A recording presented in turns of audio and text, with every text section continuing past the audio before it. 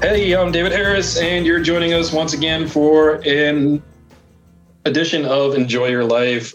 Joining me again are co-hosts Holly Hazelwood. Hey there.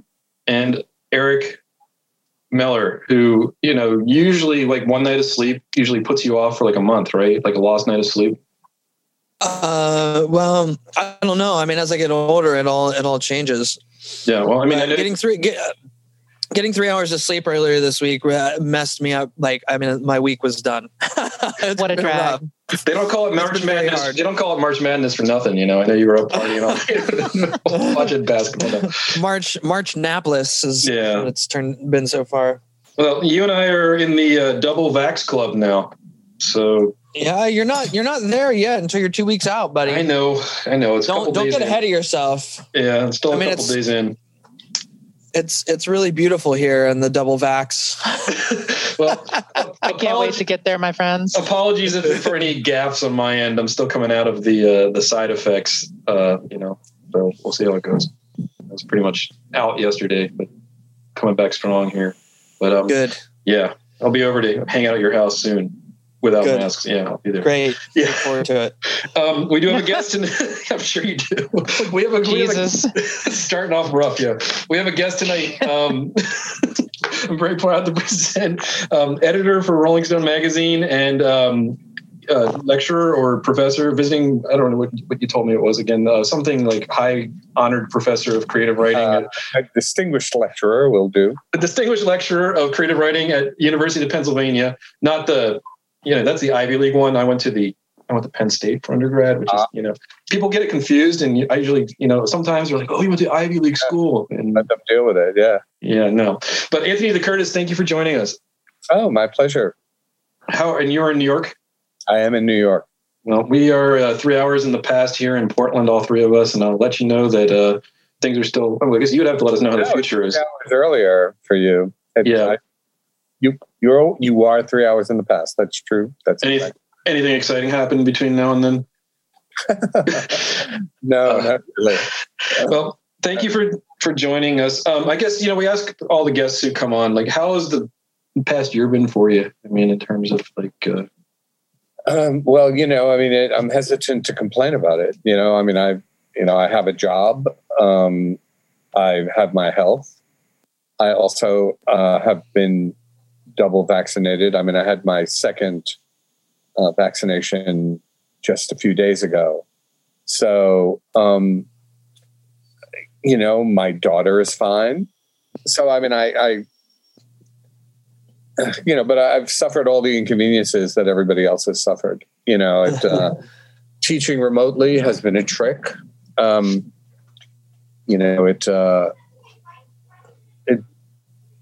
In a certain way, it involved a higher level of intimacy than I ever would have expected.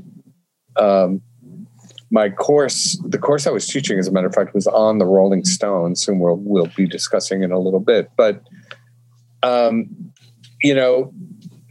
whole sort of semester just got shot out of the water, and right around this time last year.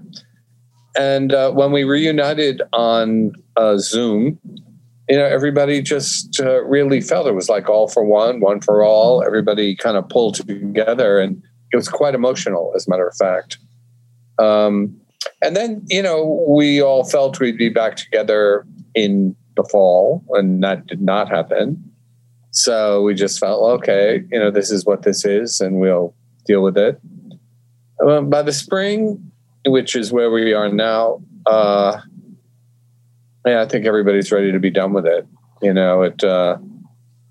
It's difficult. And but look, I I live in a city. I live in Manhattan. There was always people to deliver food and deliver meals from restaurants, even when everything was closed. So in a lot of ways, I was more fortunate than many people, and try to always remember that. Now, Anthony, the reason Anthony and I even connected in the first place is because I teach a class about 60s music, and Anthony wrote a book recently about Lou Reed. And we learned about Velvet Underground and Nico's, and Anthony was kind enough to come and talk to my students about it. And I thought your students were very good, by the way. Yeah. That was a really good discussion. And, I was struck by how kind of smart and alert they were. I mean, for high school students in particular, but I much enjoyed it. It was a good hour. Yeah. So, I mean, Eric, you're a big Lou Reed fan? I can't remember if you. I mean, yeah, I am. I wouldn't say I'm like, I lose the thread somewhat in the solo career. I mean, what's that? It went on for a while. It did, yeah. I mean, yeah, but I like the Velvet Underground was a band that when I discovered them, it was, I mean, just like everybody. I mean, it's just like there's something about that band that just is sort of scratches an itch and opens a portal in your head, and like that just really I really connected with in college, especially. Yeah, no, I mean, they're kind of essential. It was interesting when I wrote the book. I essentially wrote the story of Lou's solo career first, and then went back and wrote the beginning, where he grew up, and the whole section on the Velvet Underground came at the end. I wanted to, since it wasn't a book about the Velvet Underground, and many books have been written about the Velvet Underground, I didn't really I wanted to tell that story in a way that made sense for the story of Lou's life. I felt like that was the way to be, most credible doing it. But yeah, I mean, it was fun to do, to get to have your say on something that's as central to the culture that we all care about.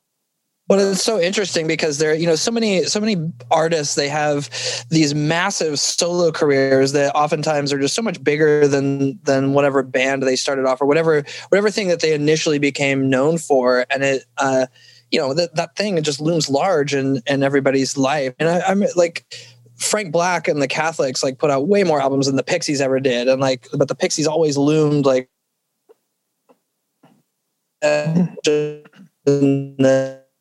Oh no! Yeah, I think a huge solo career. We lost you there for part of your question. We got to the Frank Black's thing, and then we missed you. Oh, yeah. You were talking about. It wasn't really a question. The Pixies. I think you were about to say, always remain the most important thing. Yeah, yeah. Is that what you were saying? Yeah, not just for you. Or the Beatles. No, and just and just that's why I imagine attacking the Lou Reed discography from his solo work first was probably probably a more honest way of looking at his life and career. Yeah, I wanted to keep a focus on the fact that I was writing about Lou Reed. Mm-hmm. That's what was going to make the book distinctive. So I felt like, well, once I found a way to tell that story, then I also had a way to frame the Velvet Underground story in a way that made sense for this particular book, so that it wasn't just, somebody else, regurgitating the history of the Velvet Underground, which we all know and, probably encountered many times before. Have you seen Laurie Anderson's Heart of a Dog?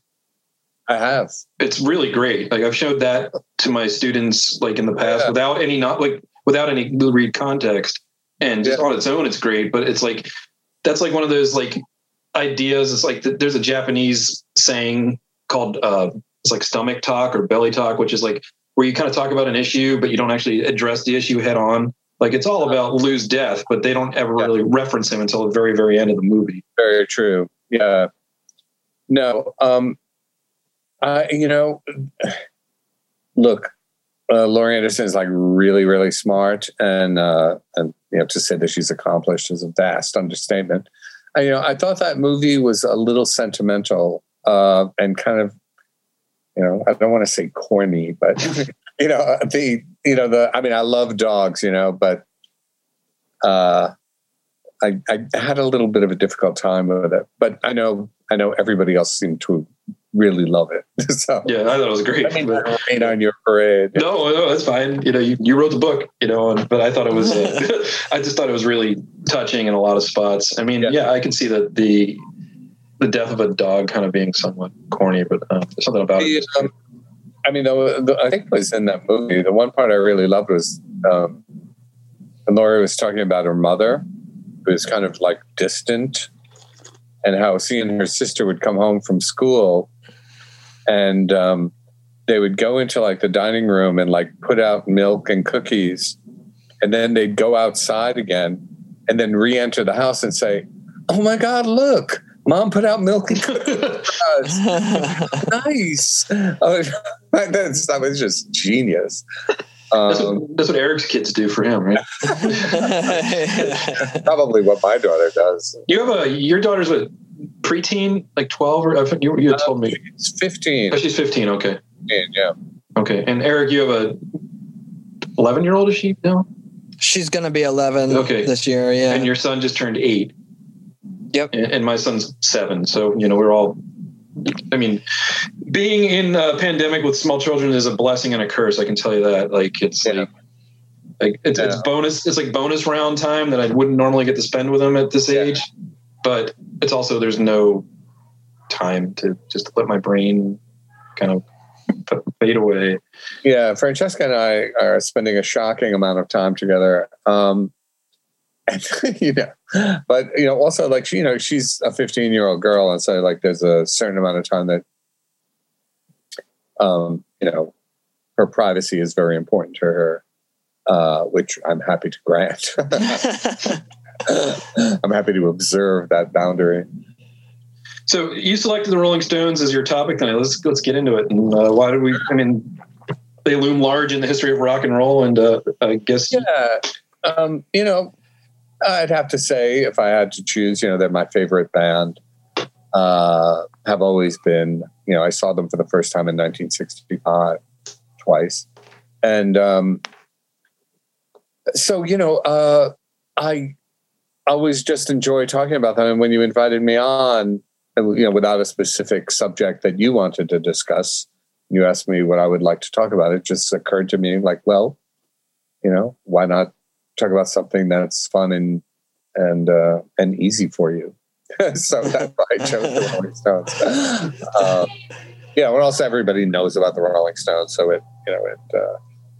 whether they like them or not, it's at least it's a recognizable topic. Well, let's talk about let's level the playing field here for a minute. You're a huge fan. Holly, where are you with the Rolling Stones? I'm not a Stones fan at all, y'all. I like it. I get why people really like them, but they just don't click with me. And I've never quite understood why, because I've listened to plenty of their music, but it just kind of like bounces off of me like Teflon. I don't know what it is about it. It's just so hard for me to grab onto. I think it's because it's not weird enough, I think, is what's missing. It's so straightforward and it sounds so classic, but there's just a little bit of weirdness missing sometimes. And Eric, how about you? Yeah, I honestly, like, for a long time, I did not, I was sort of in the same boat as Holly. I couldn't, I mean, their discography is so vast and they're just sort of like this ubiquitous band, and like, I just couldn't find a way in. And then at some point it kind of clicked with me. The first time that it really clicked with me was when my now wife, like when we met in college, she played the song 19th Nervous Breakdown for me, and I had never heard it before. It just wasn't a song that I'd heard by them. And I thought that song was so cool. She was like, this is an amazing song. And it's totally, and that was sort of a way in for me. And cause it's so awesome. It's such a great song. And so from there, like, it's just kind of seeped in through the years. And I would say over the last couple years, and then then it was Exile on Main Street was then like the next thing that like for me was just like, okay, I get it. Like this is incredible. And so I've come around to like really liking them. I have not like deep dived as much as I would like to, but because I also struggle with the UK US version of like albums and things sometimes. So it's like frustrating. It's so frustrating, right? Yeah. You know, to like figure out like what is what and where do you start? Both versions of Aftermath are awesome though. Just you got to decide if you want Painted Black or Mother's Little Helper. You know, I of course bought all the American versions when they came out. You know, and I still all of my associations are to those albums, and you know, so I don't. You know, when people start, you know, talking about like the English releases, you know, they don't fall in the right place for me. You know, I was, you know, very pleased. You know, I guess it was Beggar's Banquet when, you know, the same album came out at pretty much at the same time with the same tracks, and you know, that made a certain amount of sense. But 19th Nervous Breakdown is a very interesting song. I mean, it was actually thinking about it just this week because there was such a, you know, obviously coming out of England, the Stones were so conscious, as everyone is there, and certainly was back then, much more so, of the class issues. And, you know, the Stones, you know, because they were such bad boys, were kind of darlings of the sort of debutante class.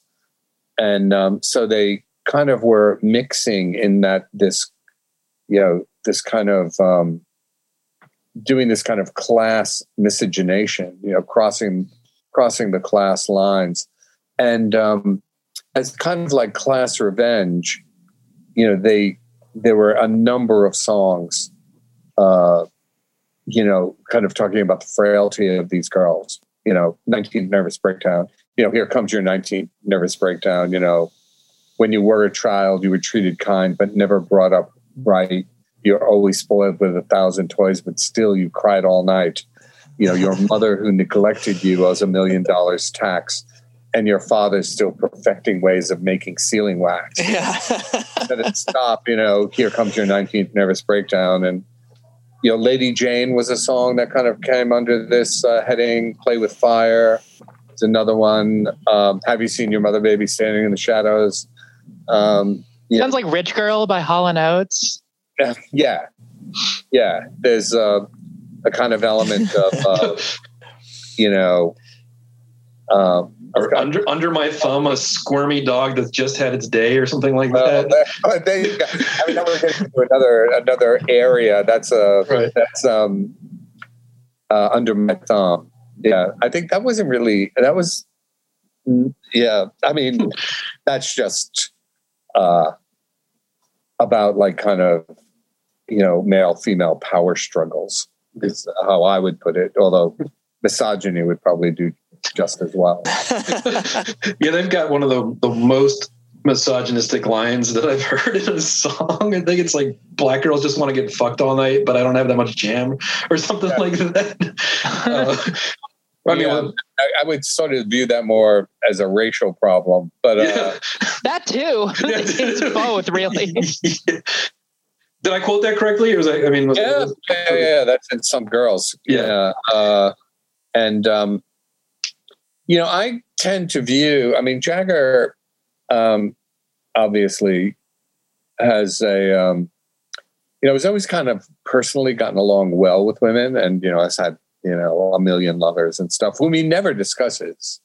You know, I mean, he's always very English, actually, in that regard.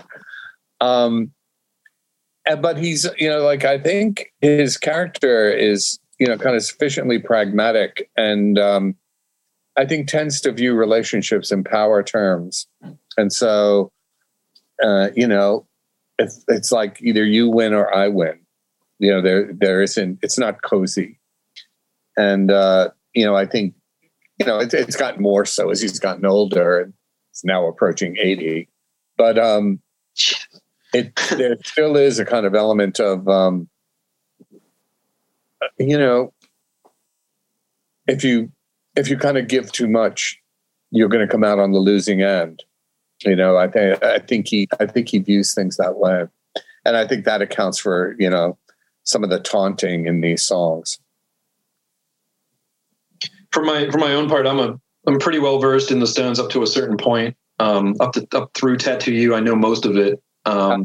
Pretty big fan. I've seen them once in New York at the Roseland, I guess back in 2001. Does that sound about right? Somewhere in the neighborhood. It does sound about right. It was like the 40 Licks tour, but I saw them at the Roseland, and that's the only time I've ever seen them. And I'm kind of glad I saw them because it felt like they were an actual band and not just like this giant like corporate thing with fireworks and a blow up banana, that sort of thing. Yeah, they still do play like a band. I mean, even in stadiums. I mean, it's one of the sort of remarkable things about them. But yeah, seeing them in a place like Roseland is extraordinary. I mean, the last time I saw a show like that, I can't remember what year it was, but was at the Tower Theater in Philadelphia. They just burned the place down. It was incredible. The Stones? Yeah. It was crazy because we got tickets it was back in the day where I guess we got them online, but we got tickets and then we had gone to Europe or something after I bought the tickets. And when I got back, there was a letter that came in the mail that's like, you need to call this number by this date to confirm your tickets. And I had pictures of the lips, and the tongue all over it. And we had missed the date because we had been in Europe, but I called and they're like, you're fine. And then we had to show up like 5 hours early and get a wristband outside the Roseland. And then it was so packed. Like I'd never been in a club like that packed. And like, especially Bruce Springsteen was there, like on the other side of the room.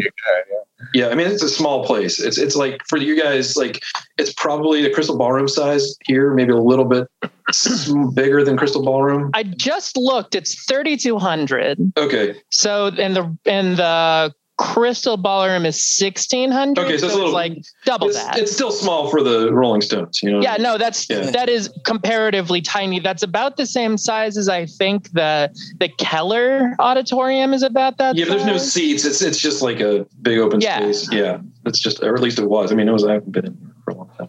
It's fucking wild. Yeah, it was cool. But that's the only time I've ever seen it. But maybe I'm missing out. But I feel like that like after like Tattoo You is like pretty much downhill from there, or is there things that you like, or let's see, that's like early 80s, I think 81 maybe. There are that blues album that they put out, whatever it was, 2018 or something like that. Oh, Blue and Lonesome. Yeah and there's like 3 or 4 good tracks on every album that they made after that. But I can't honestly say. I mean, that I sit around and listen to Bridges to Babylon or something like that. Although, as I say, there's 3 or 4 good songs on it. It's it's interesting. They're allegedly working on an album now. I guess given the restrictions on getting together. I don't know how well, but I mean, given what you could do technologically.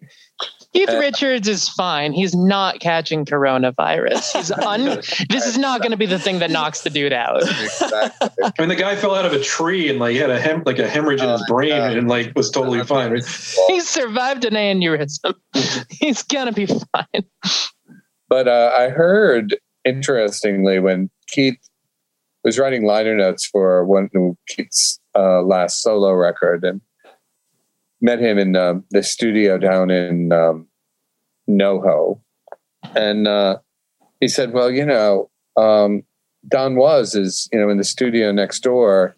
He's working on like some Stones stuff. Would you like to hear it?" And I said, "Well, yeah, sure, of course." So I went back and we listened to a bunch of Jagger had evidently been in the day before, trying to come up with melody lines and listening to, they were essentially we were listening to a bunch of Keith's song ideas, riffs and it was just sort of amazing, sort of sitting there, it was like me, Keith, and Don Was. And, everybody would go, what'd you think of that one? It was like, oh, that was pretty good. It was like really, after I had to leave after about like 20 minutes or so, like, I just said, well, yeah, you guys are onto something, you should keep working, it was like kind of funny to see how, it was just listening to a bunch of Keith Richards riffs, and they all had like these kind of crazy names like Hammer and Tong or something. And, and Don Was would like call it up on his laptop and like play it and just look, say like, what do you think? What do I think? I think you're Keith Richards. I think you got it. Have you met all of them before or interviewed them all or? I have, certainly Nick and Keith. I've interviewed Charlie and Ron Wood over the phone. Oh no, I've interviewed them in person. I have. So I've met them all and talked to them in person. Yeah. Okay, so we're just going to be quiet, and you can just do the rest of the show. We'll tell stories. Yeah, just tell stories. And then what happened? Well, my favorite story about all this was when I worked at VH1 for a year. I quit Rolling Stone and took a job at VH1, which was a disaster mostly, but there were some high points, including going to Jamaica to do like a one-on-one interview with Keith Richards. And it was, VH1 in typical fashion, like had booked, this kind of resort, for us to do the interview. Like we're on this like, very well manicured place. And they set up 2 chairs for like Keith and me. And, we had a conversation. It was perfectly fine. And afterwards, it was just kind of hanging around. And Keith just said, this isn't really what my life is like here. And I said, well, what is your life like? He goes, well, it's very different from this. You should come up to my house. And I said, all of us or, what? And he goes, yeah, come on up and let's film up there. So, keeping a film crew in a foreign country for an extra day was, a little bit of a trick. But, I was not going to allow that not to happen. And then he fell out of a tree. And we went out to his house and he had just done that Wingless Angels album, these kind of like strange, kind of like almost Jamaican versions of Episcopalian hymns. I mean, it's pretty wild and interesting stuff. And a lot of the musicians who sang on that record were like hanging out at Keith's house. And Keith came out and, met us. And when we went into the house, he just said, he held open his hand and there were 2 spliffs in it. And he goes, Anthony, do you still smoke this stuff? And I said, yeah, I do from time to time. And he goes, well, you should smoke one now. It's important down here. Which I thought was just a great kind of like, we're not just merely getting high. Like we're in a culture where this is like significant. So I did. And then we like filmed this interview and Keith took me on a tour of his house, which was just sensational. This footage is available from time to time on YouTube. It keeps popping up and keeps getting pulled down. But it was like it's called Keith Richards VH1 one-on-one. And, you see me like walking around Keith's house and, he's telling stories like, he goes, like over there is, goes, that's where the thieves break in. And then he just stops a beat and then just goes, and over there is where we buried them. And so like, it's kind of amazing kind of sense of, really being at Keith Richards' house all these musicians just hanging around. It felt very much like a kind of musician scene. It didn't seem like, Patty wasn't there. The kids weren't there. It was unforgettable and a huge amount of fun. So that's probably my best Rolling Stones story. There are times, being around Mick Jagger is a trip. He just, of all of the rock stars and various other famous people I've ever met, there's just no one that has his sense of kind of personal command. It's sort of like if Mick looks across the room, like 5 people get up and go, is there something you need? Is something you would like? Can I get you something? Is there something you would want? And he's actually sort of very casual, sort of in the middle of all that. There's only a handful of people in this world that have been that famous for that long, that are still alive too. I mean, you've got like a Ringo Starr and a Paul McCartney, and who else? I mean, there's probably a couple, but I'm talking about like just that ubiquitous for so many years.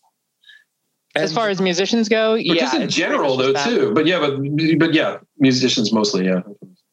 There's like also, there's just this element about him. I mean, when, they're the famous restaurant in New York, Elaine's, that closed down, whatever it was, 10 or 15 years ago, maybe not that long ago, but seems like it. And they were interviewing Elaine, it was a famous place that famous people went to all the time. And the whole point was, famous people come in here and like nobody's supposed to make a big fuss. And, I remember this reporter asked her, well, we all know what the ethic at Elaine's was like, but, was there ever anybody who came in and it just felt different? She goes, yeah, when Mick Jagger came, it totally felt different. It has that like level of kind of aura, and, look, he likes it. I mean, he enjoys it. Like he's never going to let up, that,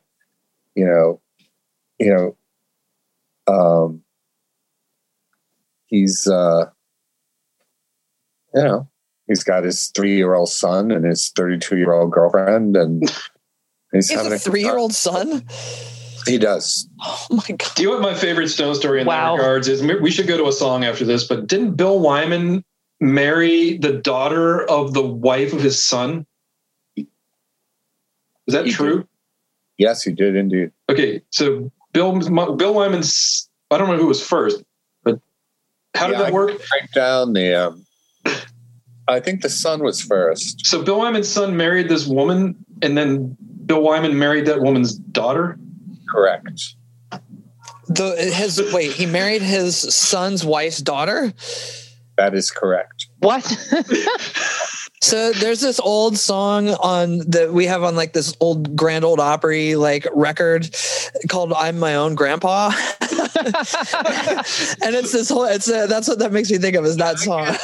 I can't break down what the relationships are in a situation like that, but yeah, that's absolutely true. Let's go to a song. I'd asked Anthony to pick 3 Rolling Stone songs to share with us tonight. So why don't you tell us what the first one is, and then when we come back to it, we can talk about why you picked it, and we can discuss it a little bit. Oh, okay. The first one I picked is "Gimme Shelter." Sweet. Okay, let's check it out, and we'll be back in a minute.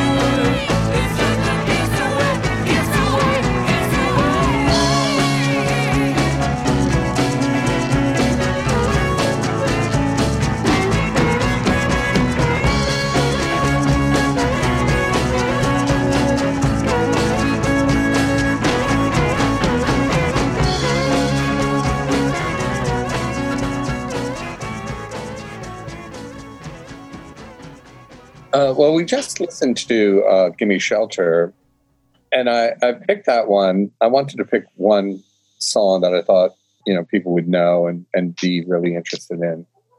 To me, it's one of the most dramatic of the Rolling Stones songs. And it has a very interesting kind of personal history with the band, as well as, a very important cultural history.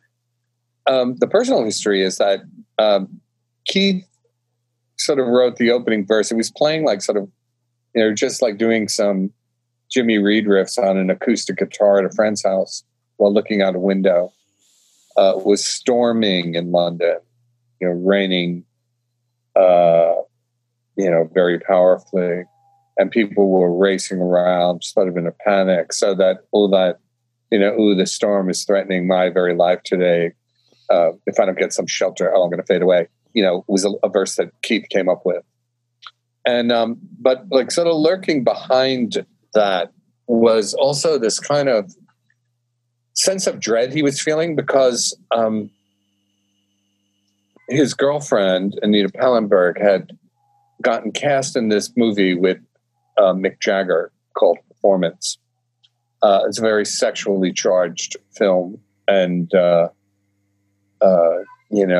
rumors are that, that Mick and Anita had an affair during the filming of this movie.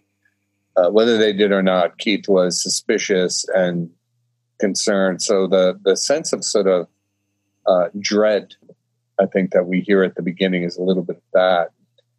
As often happened, the Stones would write songs. So often Keith come up with a riff, come up with like some lines, like, with, he also kind of came up with the, for Wild Horses, he wrote the first verse about his son, Marlon. Childhood living is easy to do. The things you wanted, I bought them for you. Then he gave the song to Mick Jagger, who wrote the rest of it about Marianne Faithfull.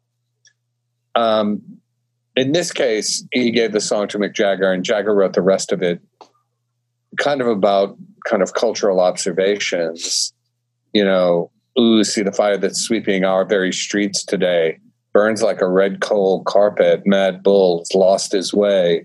War, children. It's just a shot away.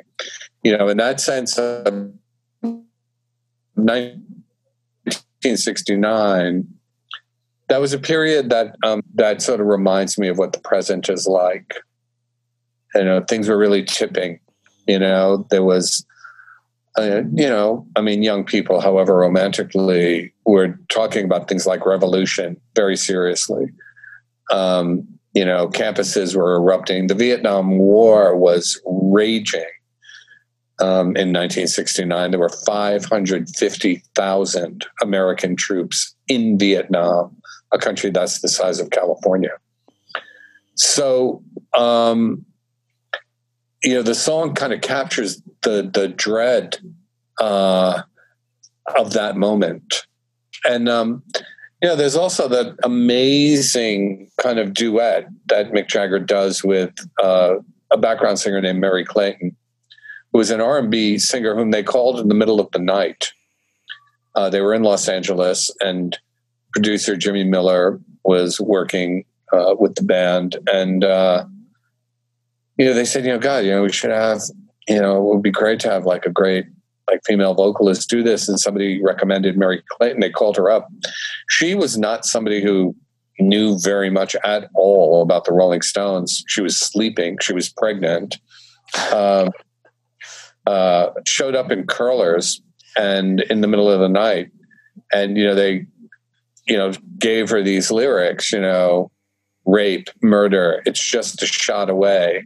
Rape, murder, it's just a shot away. All of this stuff. And so, she was, I think she got her performance,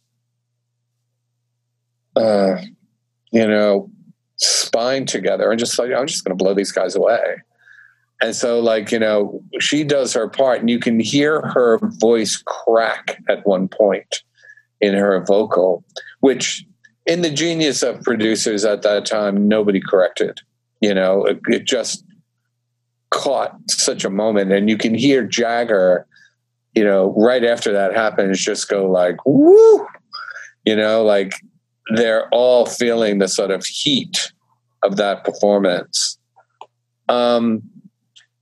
Everybody does talk about Merry Clayton's performance very understandably, but a few years back, all of the kind of isolated instrumental and vocal tracks were put up on YouTube, and you could just go listen to Keith's guitar, which is pretty incredible. But you can listen to Merry Clayton's vocal, which is extraordinary. But you could also listen to Jagger's vocal, and he is singing his ass off. He's somebody, I think, because of his celebrity and fame, and people kind of rarely think of him as a singer or a musician. He happens to be very good at both. A great blues harmonica player and a truly extraordinary vocalist, and he is singing his ass off. And so all of the energy of those performances comes through on this track. And, of course, it became the title of the movie about Altamont, which was, one of the many deaths of the 60s. And, it was a song that captured a particular moment. And, that Gimme Shelter never loses its immediacy for me. I mean, there are songs I can recognize as great, but I need to, it's hard to even just hear them anymore. That is not true with Gimme Shelter, at least for me. Every time I hear it, it sounds like right there, like on your skin. Yeah, I have a list of great songs I never need to hear again. And like Imagine by John Lennon. I love it. Don't ever need to hear it again. Moon Dance by Van Morrison. Don't need to ever hear it again. Smells Like Teen Spirit that's the one that anytime that comes on, I'm like, I can't anymore. There's nothing else I'm going to wring out of that song at this point in time. But Gimme Shelter is one, you're right, Anthony, you can listen to over and over again. And it's just, and I was thinking of other, classic rock songs that have a female soul vocalist that's as good as that one. And the only other one I'm coming up with is maybe The Great Gig in the Sky by Pink Floyd. That's exactly what I was saying. She's not even using words in that one. But who is singing on that? I don't even know. I'll have to look it up in the meantime. But it's amazing. But I for my film class or my music history class that I'm teaching this year, I'm probably going to end with Abbey Road, just to end it on like an up note. But I was going to end with Let It Bleed and having them watch Gimme Shelter because they've already seen the Monterey Pop. Yeah. And we're going to watch the Woodstock film, and everyone's happy. You got Brian Jones kind of parading around in the Monterey Pop, like not even performing. Yep. Woodstock has kind of got some good stuff and a little bit of bad stuff in it. And then you got like a guy getting stabbed to death and like people like tripping out and rolling naked through the crowd. I mean, Eric, you had just seen, I've seen Gimme Shelter I feel like 100 times. I've seen it so many times because I've taught it before in film classes. But Eric just watched it for the first time maybe 2 weeks ago, right? Yeah, and we had just watched the Monterey Pop because they're both on the Criterion channel, and so those did they happen those were in the same year? No, was Monterey Pop a year before? Within 4 months of each other. They what? Altamont and Woodstock happened within 4 months of each other. Yeah, but the Monterey Pop was 67, I think. Oh, right? Monterey Pop. Yeah. Was it 66 or 67? It was one of those 2 years. 67, yeah.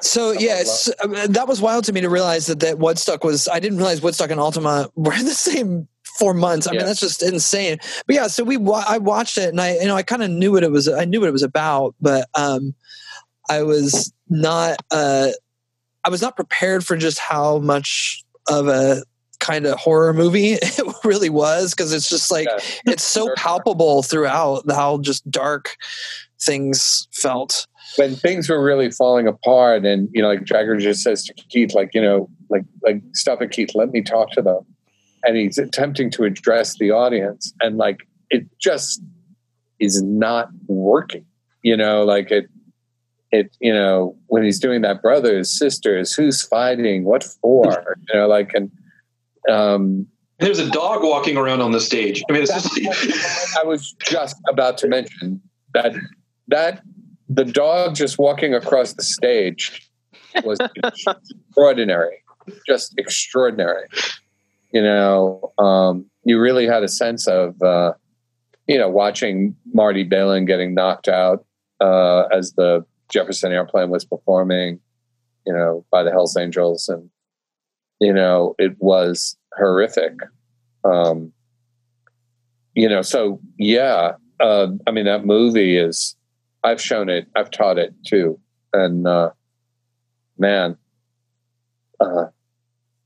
it still has a lot of impact. It's still very chilling. Yeah, I've trioed A Hard Day's Night, Don't Look Back, and that movie.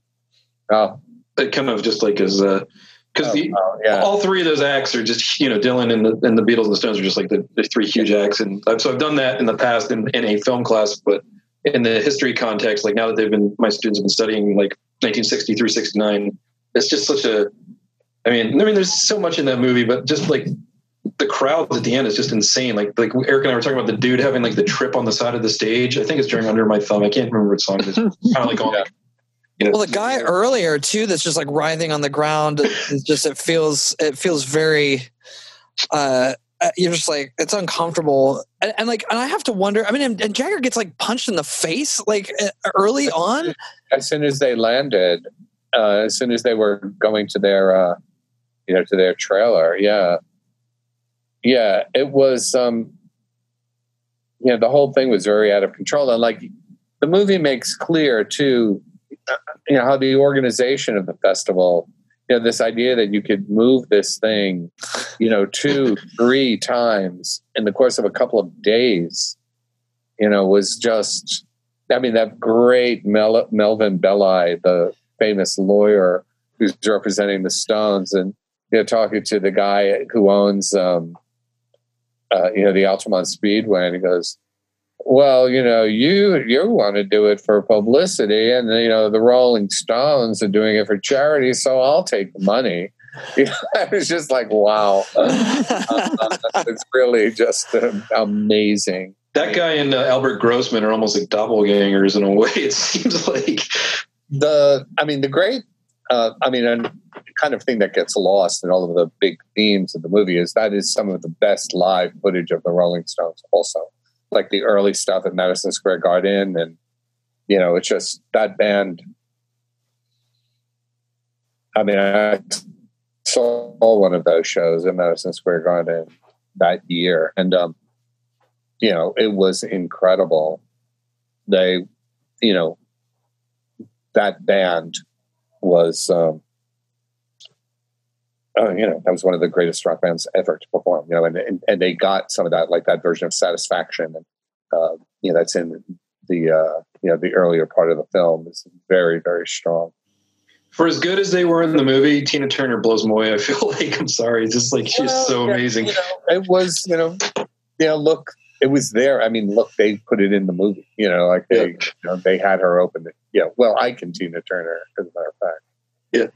Open for them. I mean, when I saw the show at Madison Square Garden, it was Ike and Tina Turner, B.B. King, and the Rolling Stones, and the opening act for everybody was Terry Reid. Oh wow! So it was quite a night of music. It's fascinating to me on that. Just like kind of going back, you were talking about how they seem to have a really good. Jagger and Richards seem to have this really good songwriting relationship where they were able to hand things back and forth, and they were somehow like, I'm always fascinated by how people manage to not let their egos get in the way and still, they collaborated on a lot of stuff, which is amazing to me. And obviously they've had that push and pull over, through their lives of like, ego overshadowing it. But like, I'm curious, like how, was that like pretty common for them to just really be like handing these things back and forth like that, where Jagger or where Richards would come in with something and say like, here, take this and run with it? Yeah, absolutely. Yeah. I mean, Keith is not particularly masterful lyric writer. Jagger is a very underrated lyric writer. But Keith would come up with a riff and come up with an idea. and then it was, Jagger's to finish. I think at their best back then, I mean, look, they've had a million fights and the band almost broke up any number of times because of, their differences that they had. But I think at their best, they both understood what they did well and what they didn't do well. I mean, I remember talking to Keith one time about Exile on Main Street. And I was saying, the thing that everybody says, like Jagger's vocals are, they're not like out front.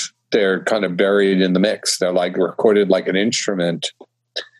And Keith just says, he goes, well, that's good.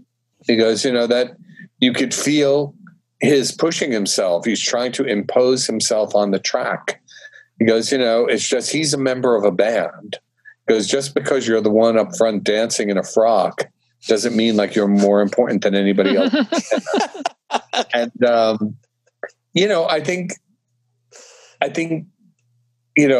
Keith understood that. I don't think Jagger would have put it exactly that way, but I think, he understood. I were talking to him about Exile on Main Street one time. I was saying, I keep coming back to it. I said, I've never looked up the lyrics to all those songs. I said, it's one of the things that keeps bringing me back to it. I pick up a line here and I pick up a line there. I said, like, what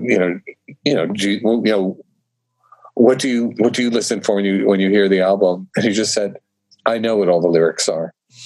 And, there was a kind of sense of, they both, in recent tours, I'd say for the last 10 years, I've understood, their legacy depends on the Rolling Stones. Keith, I think, always understood that. I think Jagger finally came to accept it. And so, people will argue this, the Stones still are an incredible live band. And, how long they're going to be able to continue to do it. Jagger had this heart surgery, and was back out there a month later, There was footage of him dancing in a mirror that, I know that the Holly, Eric and I wouldn't be able to dance at that level. And he's like 76, 77 years old or whatever. And he's like coming off of like open heart surgery and he's back at it. It's man, I had tickets and I was going to bring my daughter to the opening show of that tour, which got postponed because of Jagger's illness. So I was paying very close attention to that tour. And, the opening date got moved to Chicago. And so the next morning I got up and just to see, and of course, there was a million things there. They opened the show with Street Fighting Man. And it was very, very interesting, because, they had like this kind of B stage set up and a ramp. And ordinarily Jagger really wouldn't use the ramp until sort of the middle of the show. But about like halfway through Street Fighting Man, he just went like racing down this ramp, like as if to say to this, stadium full of people, like, don't worry about me, man, I got this. And it was like really, it was very. Like I'd seen Leonard Cohen a couple of times live towards the end, and he made a point to run onto the stage and skip off after like 3 hours. We're going to go to another song in a minute here. Just one thing I wanted to touch on that before we get to your next song, and it's the thing that you had mentioned before about the push-pull between Keith and Mick is real interesting when you look at the early Rolling Stone album covers and watch like old footage, like the Tammy Show, for example. Yeah. The jockeying for position between Mick and Brian Jones. Absolutely. In terms of, because if you look at some of the early album covers, it almost looks like Brian Jones is like the guy, Well, yeah, that's true. And I remember the first time I saw the band at the Academy of Music, which was like a theater. Where is it? On 14th Street in Manhattan. It doesn't exist anymore. unfortunately. It's NYU dorms, as a matter of fact, now. But it was a theater where you could go see bands, and it was an afternoon show on a Saturday, and and I remember like there's a local disc jockey who was introducing them, and he says, now we're gonna see Bill Wyman, yay, Charlie Watts, Keith Richards, Brian Jones, and Mick Jagger. And, there was this like huge applause for Mick Jagger. And I remember thinking precisely what you were saying. It's like, oh, wow, like Mick Jagger is the guy. Like, cause I was like, I used to, even back then when I was, just a very young teenager, I would buy these English magazines. I mean, living in Greenwich Village, I could find that stuff. And, Brian, in all the photographs and everything else. And he, was the founder of the band. And, he also had the look, like the long blonde hair is very beautiful. Whereas, Jagger was so kind of like, a very unconventional looking guy, the big lips and the mussed up hair and all those other stuff. Like, but of course, Jagger was the frontman. And, that was when I learned that. I mean, it was like that moment. I was just like, wow, Brian Jones always looks so tired. Like whenever I see pictures of him, I'm like, man, that guy looks like he's just exhausted. We had like 5 kids or something like that. That'll do it. That'll do it. Used every drug known to man. Yeah. Why don't you tell us what the next song is, and we'll go to another break, and then we'll talk about it when we come back.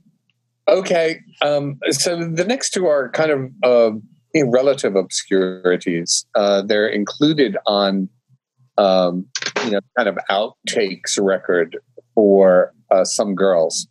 I wrote the liner notes for the Some Girls box set, and so I paid some attention to these tracks. And the first one I want to play is it's called No Spare Parts. So it's it's originally recorded, I guess in around 77, and then they souped it up, when they, they went and Jagger did new vocals and wrote new lyrics, and, they fixed up the guitar stuff and everything else. So I think it's like really a superb Rolling Stones song. So I wanted to share it. All right, we'll check it out, and we will be back in a moment.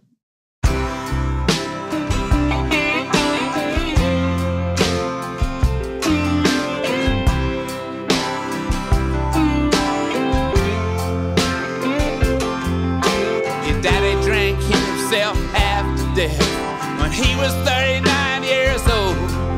But I hope you don't think I feel like a father to you. And I want to tell you, I miss you so much. You're 1,000 miles away. I'm at the wheel of my car and I'm coming on home to you. Yeah. Lonely hearts, they're not made to break. No spare parts, got no oil to change. Honey, I ain't accustomed to lose. If I want something bad enough, I always find a way to get through. If I want something bad enough, I always find a way to get through. I take the tender thing he's been to somebody else. Shut I am busting and a bite at the greasy spoon. Took a turn off night, I should have stayed on the interstate. I was lost and derailed, my map was kinda out of date. I saw the lights of Marfa, I guess it was a scenic route. But when I had to change a tire, glad I wore my western boots. Lonely hearts, they're not made to break.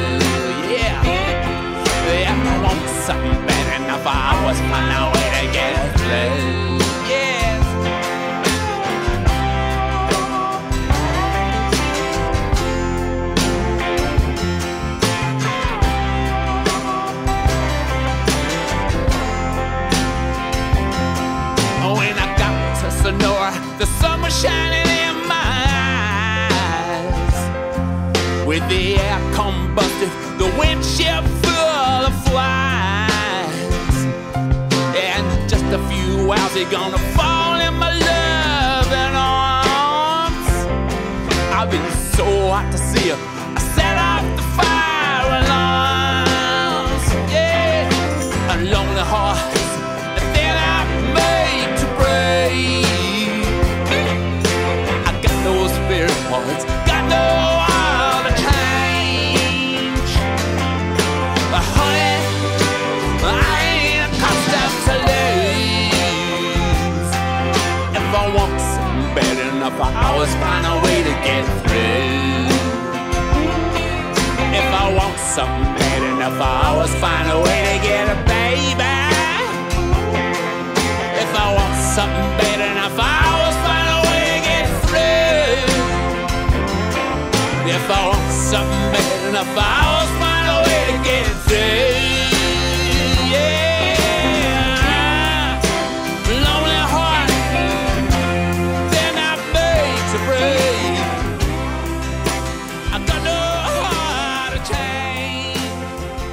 Yeah, lonely heart, they're not made to break. Well, we just heard No Spare Parts. And as I mentioned, it was a song the Stones wrote and initially recorded around 1977. There are versions from that period, that are circulating. But I like this kind of souped up one where they took it and really, kind of did it as if they were recording it for an album they were putting out now, which in fact, they were. It was an album of, songs that, accompanied, the songs that went on Some Girls.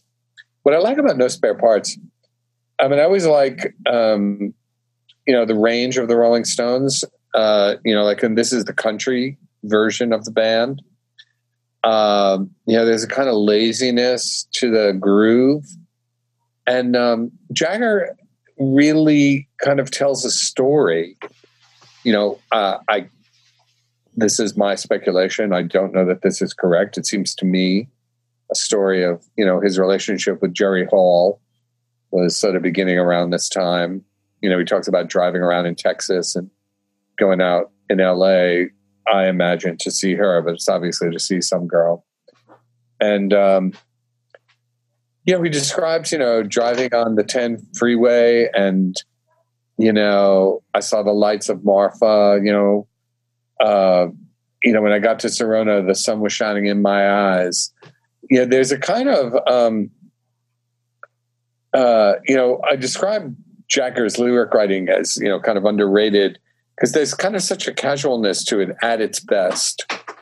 They're just like spoken words, I got lost in Del Rio.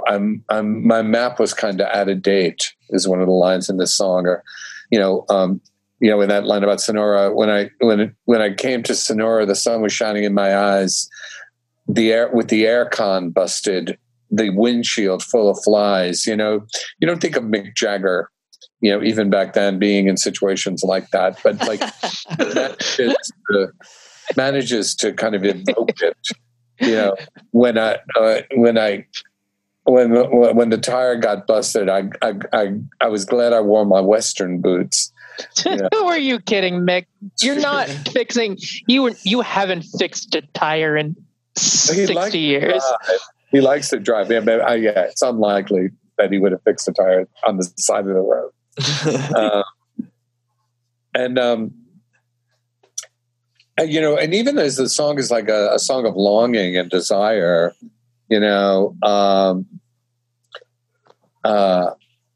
I felt so hot to see. I set off the fire alarm. One of the kind of lines, at the beginning of the song, Jerry Hall was younger than Mick. The first lines of the song are, your daddy drank himself half to death when he was 39 years old, but I hope I don't seem like a father to you. And there seemed like a kind of vulnerability to that, like a sense of your age in relationship to a woman that you're seeing. But like Jagger only ever allows himself to get so vulnerable. Like when you get to the chorus, it's just, honey, I ain't accustomed to lose. When I want something bad enough, I always find a way to get through. And like, there's a kind of edge, like even with the Rolling Stones, like love ballads, there's always, like as with Dylan, there's always a kind of, a friend of mine called them songs of taunting regret. You know, that there's this element of like, I'm not going to quite give it all up. But musically, it's a very Stones song. I mean, the groove is so kind of like greasy, and you know, there's that great sort of slide guitar, and you know, Keith's rhythm, and the drumming is just sensational. And so it's a song that not many people, you know, seem to know. I mean, there are Stones fanatics, of course, who know it. And, you know, they, in their view, that the 77 version is better, but I do not agree. You know, I've really liked this version a lot. Yeah, I think on the YouTube, like when I was on YouTube, when I was looking it up, it said 77 version better. But I'm glad you picked this song, and there's a reason. There's a reason I'm glad you picked this song, and it's something that's always fascinated me and frustrated me about Mick Jagger. And it's when he does his country songs, he has these two vocal modes. He's got like the honest, straightforward version, like for example, in like Wild Horses, and then he's got like this jokey shit kicker vocal that he does he's for laying like, it on so thick, like Faraway Eyes and Country Honk, and maybe Sweet Virginia maybe falls under that. I don't know. Maybe, but it's like, I don't know. It's just it's part of me wishes he'd played straight. And this song, I couldn't determine which iteration of Mick it was, because it started out kind of like the jokey. It goes back and forth a little bit, especially by the end. It seems to like feel a little bit more sincere. Yeah. Well, you know, I mean, it's very interesting. I think Jagger sees country as kind of Keith's world, you know, and like when he's doing that stuff, I think there's almost an element of, you know, look at its best, you know, something like Dead Flowers. I mean, he just sort of delivers it. But I think, you know, at other times, I think he feels uncomfortable and then reaches for irony or like, you know, kind of satirizes it. And that typically doesn't work very well. You know, in Faraway Eyes, I mean, you know, that's problematic there.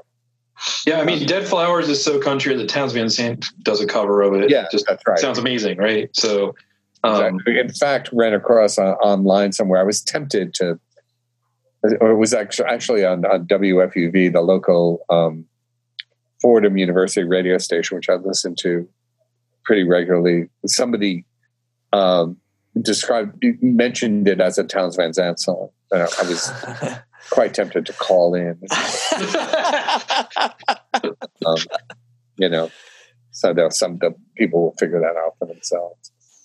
It's funny, like I might have told the story on the show before, like a long time ago, but it's funny how like the cover versions sometimes take the place, you know, in like kind of, I don't think this one necessarily, but I remember like when I was maybe in middle school or 8th grade, 9th grade, somewhere in there, but I was record shopping in New Hope, Pennsylvania, at a record store, and this song came on, and I remember thinking, who the hell is singing this version of Rod Stewart's Downtown Train with such an awful voice? Like, why is he doing this? And little did I know, you know, I didn't know who Tom Waits was at that point, and I thought it was Rod Stewart's song because, you know, it was all over the radio and stuff, and I was young.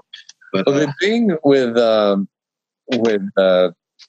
you know, not to get distracted by Dead Flowers, but I mean, there's another example of like, you know, like he's, you know, Jagger is describing this character who's, you know, obviously literally strung out as a result of, you know, this girl leaving him. And, you know, the song is pretty nonetheless, but there still is that verse, you know, it goes, I'll be in my basement room with a needle and a spoon and another girl to take my pain away.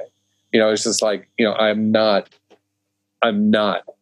just going to give you, you know, I'm a wreck as a result of your leaving, you know, like, you know, I'm not turning into a monk as a result of that. See, I always thought I assumed that was like a Keith thing, that Keith had written some of these lyrics and he was talking about heroin. I mean, I assumed he was talking directly about heroin being the girl taking him away. Yeah. Well, you know, I wonder if maybe Keith did, but like, you know, even if Keith wrote it, Jagger wouldn't have to sing it if he didn't want to. Yeah. That line reminds me of she said, "My breasts will always be open. Baby can rest your weary head right on me. And there'll always be a space in my parking lot when you need a little Coke and sympathy." I mean, that line sounds just like that one. That's totally. I mean, I don't know. I mean, in this day and age, I don't know if these guys would be able to get away with writing something. Absolutely not. Absolutely not. As a younger person who only really became aware of the Stones a little bit later in life, not later in life, but comparatively later than any of y'all, it's shocking. Some of the lyrics in the songs. Yeah. But I mean, I don't know, like on an album track, I mean, with a band like The National not write a lyric, like, I mean, maybe they wouldn't, I don't know. He's got that one line about, "I've got to stop thinking about my dick," or something like that. Doesn't he, The National? Maybe so. It's off Box. You know what I'm talking about, Holly? I think so. The song that's like standing at the punch bowl, swallowing punch, whatever that song. I wanna hurry home to you. One of the lines is, "I gotta stop thinking about my dick," I think. Slow Song, I think the name is. I don't know. It's Slow National Song. Oh, that never Anthony, let's go to your next song so we can talk about that, and then we can wrap up because I know we're pushing time here. Okay. My next song is also from the from this Some Girls Outtakes album, and it's called "Keep Up Blues." Maybe let's listen to it, and I'll discuss it afterward. Okay, we'll be back in a few.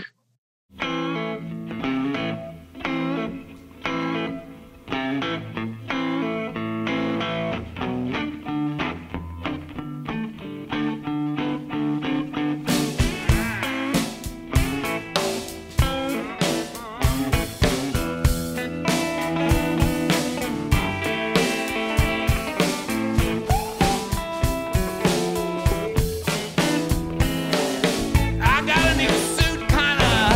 It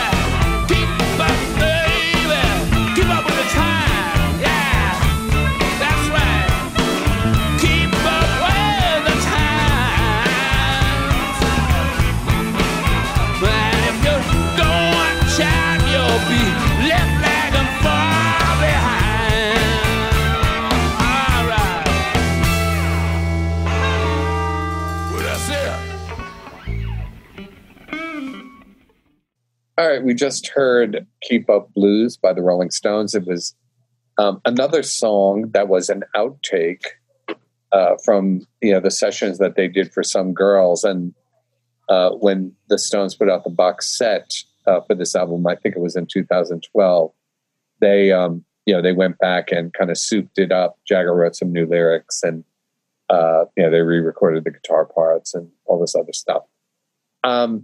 What I like about it is this is another aspect. I mean, with No Spare Parts, obviously we got the country Stones, and here we got the bluesy Stones. And, there's a kind of grinding quality to it that I really enjoy. And I really like this particular thing about when the Stones, when you can't really tell who's playing what, the guitar parts are blending together, Jagger's harmonica is blending together in there, and it just sounds like the parts just sound so inextricable. And so there's a real groove to it. But the song is also really funny. Some Girls was the Stones' first great New York album. I mean, Mick and Keith had moved to New York by that point, although the record was recorded in Paris. But they were writing about, New York, and, a song like Shattered, for example, gets at, New York kind of falling apart and having economic troubles and all this other stuff. So Keep Up Blues is in that spirit. The rent is high. Mick Jagger complains, the rent is high. And, he sort of jokes about his interest in clothing and fashion. You try to describe me this suit. He goes, it's real tied in the butt, and the last verse, I think it's the last verse, is that he describes, this girl, he goes, I got a new actress. She ain't been in much except for filling a cocktail bar. But she got a break. She got a starring part. And then he just interjects, in a movie. And, that's a very sort of uncharacteristic, Jagger gesture. I mean, he's not often funny in songs, so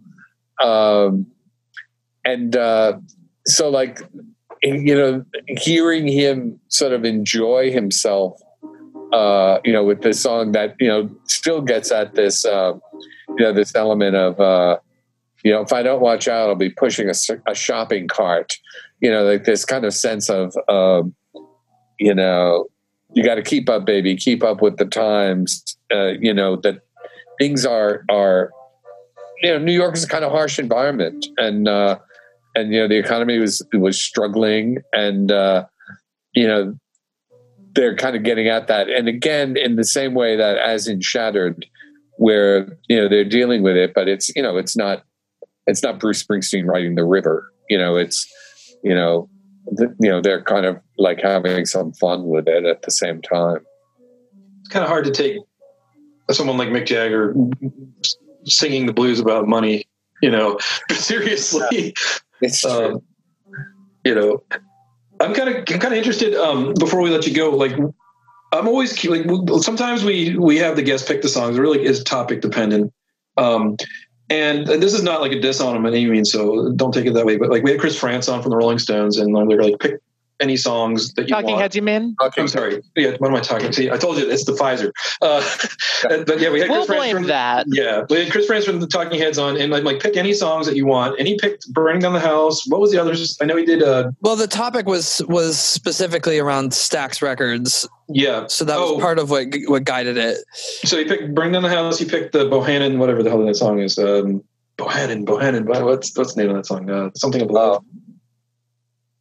He picked Tom Tom Club, Genius of Love. Genius of Love, and then what was the third song? He picked Green Onions. That's right. Okay, and great. And I'm just wondering. I'm so I said, I was talking to him beforehand. I'm like, are you sure you want to pick these? And they're like, everyone knows these songs. Do you want to do anything obscure? And he said, no, these are obscure enough. And I'm always curious. And then we had someone on, Martin C., who's a writer. We did a whole episode about Peter Gabriel, and he was he didn't pick anything super famous with Peter Gabriel, did he? It was pretty deep stuff.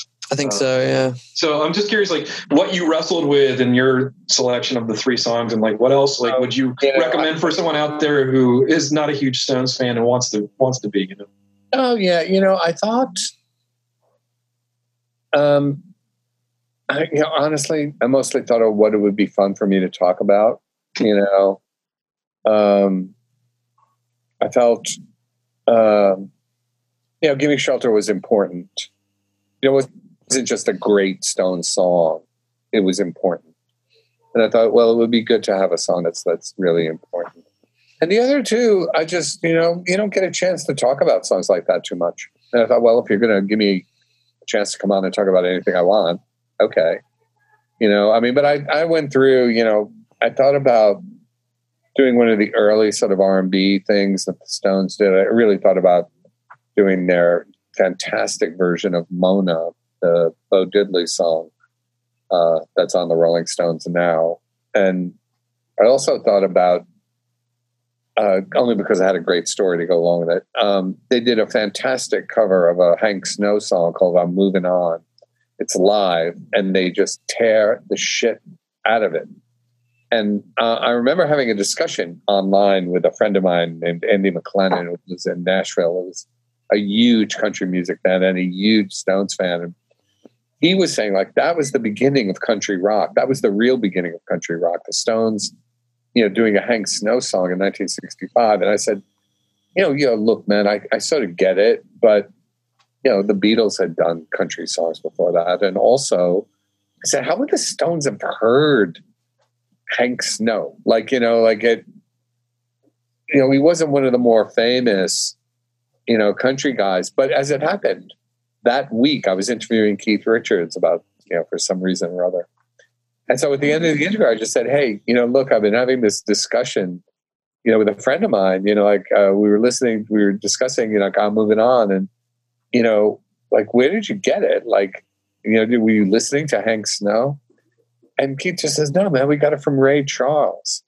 It was Ray Charles that done it on Modern Sounds in Country and Western Music. And that makes much more sense.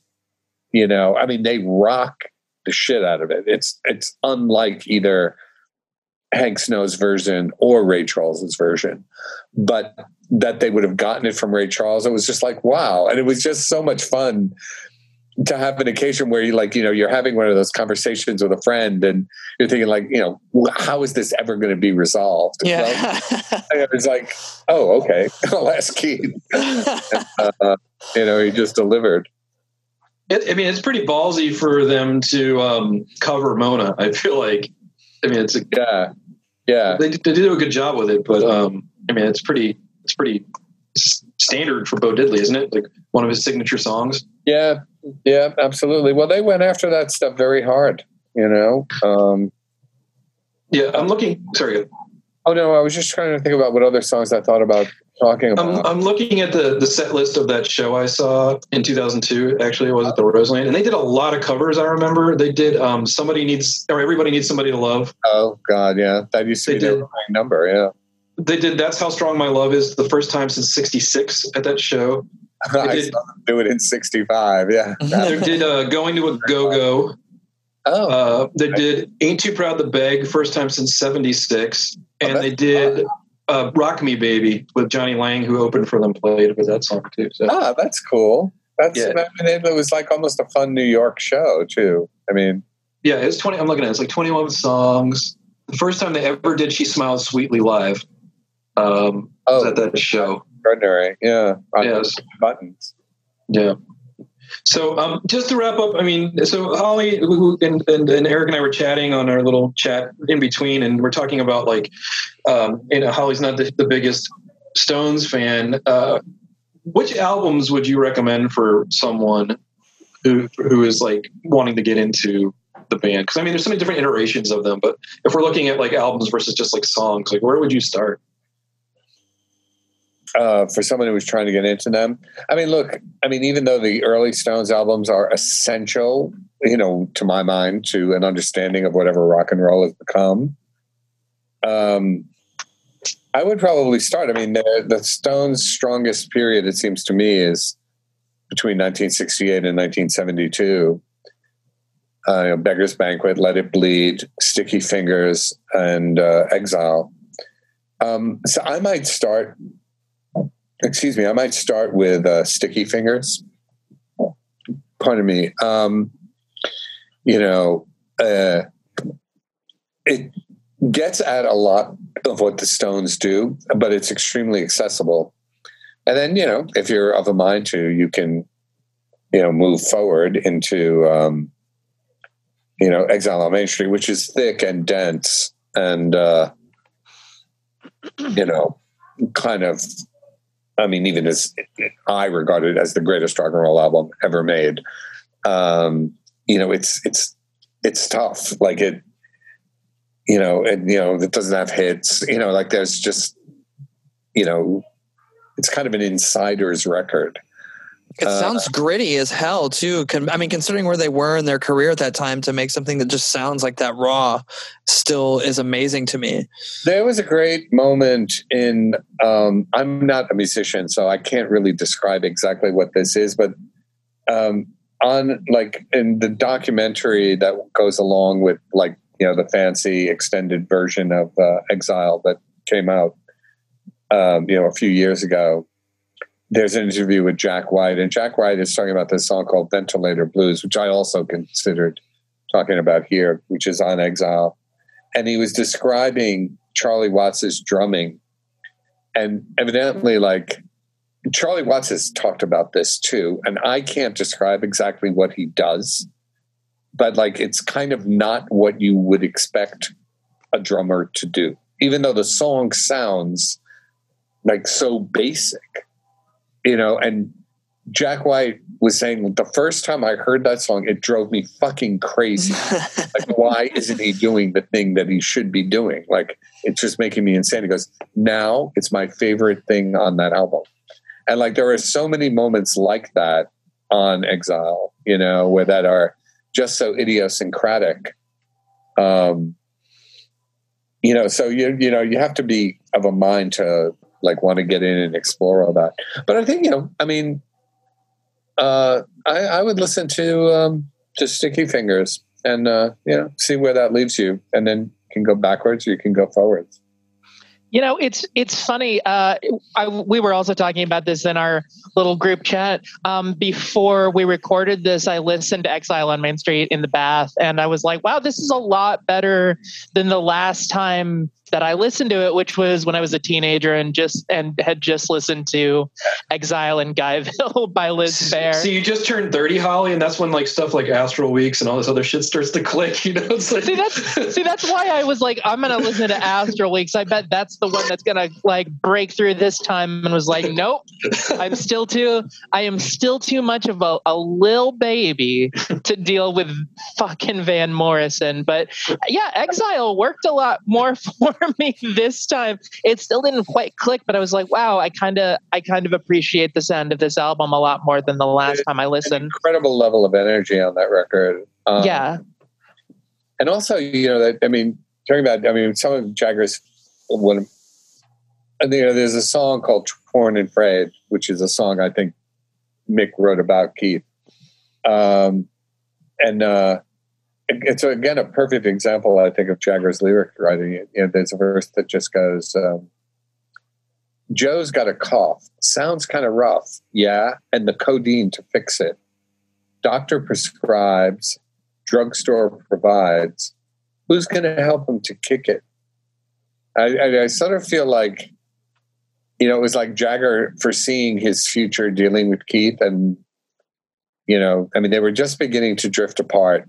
At that point, Jagger was marrying Bianca and Keith was, living in the south of France where they were making this record and descending into drug addiction. But his coat is torn and frayed. It's seen much better days, but as long as the guitar plays, he'll steal your heart away.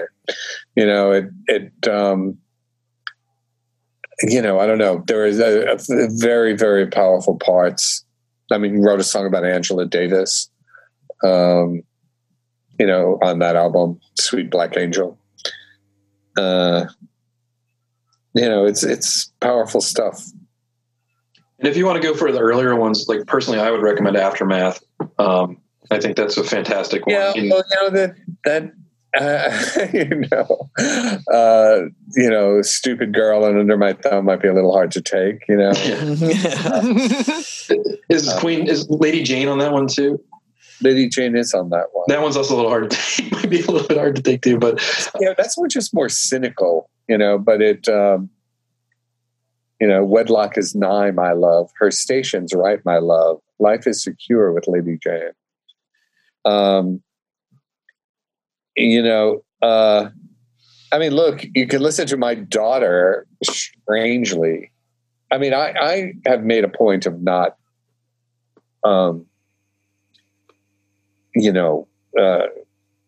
foisting all this stuff on her. I didn't want it to be school, you know. But, she listened to enough of it when I was listening to it, you know. I took her to see the Stones and, she was blown away. So like she went back and listened to 12 by 5, not 12 by 5, to Out of Our Heads, which has Satisfaction and the last. Play with Fire on that one? Play with Fire is on that one, which is a song she particularly likes. Let the Good Times Roll. That wouldn't be a bad one, actually. Oh, and the first track, it was a Don Covey cover, Have Mercy. I went to see the gypsy to have my fortune read. She said, man, your baby's going to leave you. Her bags are packed up under the bed. The Stones were trying to make like chess records, and they sounded like chess records, if you're, that might not be a bad idea. And if you're a CD fan, I know a lot of people don't listen to CDs so much anymore. Like those ABKCO ones that were re-released, like maybe 20 years ago or so. Yeah. Now, they sound like the most amazing thing I've ever heard. They did. Yeah.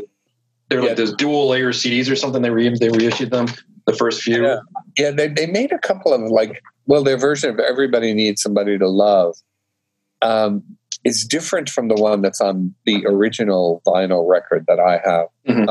And I don't know if they used a different take or maybe it's the UK version or something. Maybe so. That is the perfect response. Yeah. Eric or Holly, is there anything else you want to add tonight, or any other questions before we let Anthony go off into the? No, I'm just glad that they have allowed Richard Ashcroft to take his royalties from Bittersweet Symphony back. I would like, finally seen justice for Richard. I've used the analogy before that it's like a corpse that's picked over until the point where there's nothing left, and then they're finally back.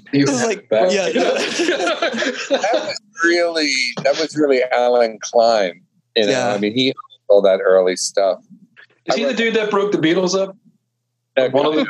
That's Yoko Ono, David. No, there's Alan Klein is because he's the one that John wanted to go with, right? The manager. Yeah. Okay. Yeah. Because the Stones had used him, and I wrote liner notes for this Rolling Stones singles collection, which came out I think in 1988, and I got to know Alan a little bit, and I once said, I just said to him, he owns all the Stone stuff through Brown Sugar.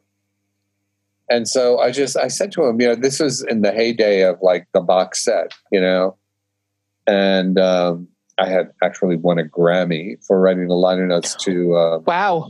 Ladies and gentlemen, this is the first Grammy. I don't know if it's the first Grammy winner we've had on or Chris not. France? Chris behind me somewhere. For the liner notes for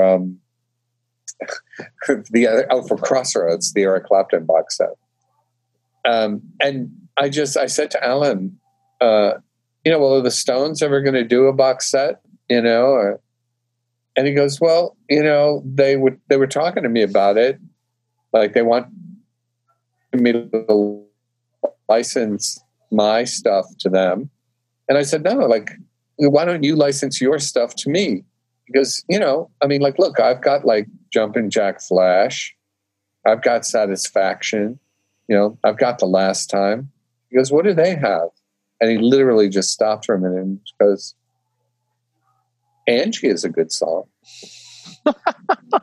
Like, you know, so it was tough. But I think, you know, Alan died, and, you know, I think the Stones, you know, would let them have their, you know, the royalties on that, on the the classical re-recording of, like, what is it, The Last Time, is it? Yep. It's The Last Time. It sounds nothing like the song. It's like when I hear it, I'm like, I don't hear it, and I'm trying. I read somewhere that Mick Jagger actually tried to vet Alan Klein. Not Mick Jagger, sorry. John Lennon tried to vet Alan Klein through Mick Jagger, and Mick Jagger was just like, yeah, he's fine, and maybe had known what he was doing by not being honest about him. I think he was, you know, Jagger to this day, where's Keith? You know, Keith saw it as business. I mean, look, they lost millions of dollars, although, you know, they've made plenty. But you know, I think Keith saw it as just business. You know, that's what it was. And, you know, we got smart. And, you know, I think he liked Alan Klein. Alan Klein was, you know, sort of a tough guy, you know, and like the same way Lennon liked him. Whereas Jagger, you know, Mr. London School of Economics and Mr. I Know the Business and Mr. I'm up on all this stuff, I think was kind of embarrassed, you know, that he got taken, you know, and I think would have been reluctant to just say to Lennon, like to admit to Lennon. Like Lennon was one of the few people that Jagger was kind of a little bit awed by. You know, Jagger kind of looked up to Lennon, and I think he would have been. I mean, I don't think he would have any particular reason to want to see the Beatles not do well, but I do think that ego-wise, it would have been tough for him to say, "Look, we got fucking shafted." It's up there with like the John Fogerty story and like Paul McCartney advising Michael Jackson to invest in music royalties and him buying the Beatles back catalog or something like that. It's amazing, like that. You know, those guys, you know, like that late. You know, man, like, but like you see this whole thing, like the way, like, you know, Ahmet Ertegun, you know, is kind of this sainted figure, you know, like, you know, essentially stole Stax Records, you know, like, you know, that you send your lawyer in there and you don't tell your lawyer, like, you know, look, I don't really want to just, you know, it's just like go in there and get what you can get, you know, and there's no sense of like, well, gee, you know, it'd be nice if the guys at Stax could keep their label. Yeah. But before you sue us for everything that the three of us own, we should let you go because we're reaching the end of this. Thank you. Yeah, no, thank you so much for having. I'm just trying to be sensitive of everyone's time, but thank you so much for coming out and talking to us tonight. And you know, we'd love to see your Grammy sometime. And I can show it to you right now. Hey, as soon as we get off, as soon as we click off, let's show it to us. I want to see it. But you don't want to as part of. Yeah, let's see it. If you have it there, let's see it. I've never seen a person I've talked to hold a Grammy before. A little dusty, but. How much does that weigh? It's actually kind of heavy. It's I've heard that about Oscars before. Here it is. Look at that. Nice. That should be in the picture, Holly. Smile with your gram. Yeah. All right. Well, thank you, everyone. Thank you for listening at home. And hopefully, so much. This was really fun. Yeah, you're indulging me. No, this is great for spending time with us, and for Eric and Holly and me. Enjoy your life. All right.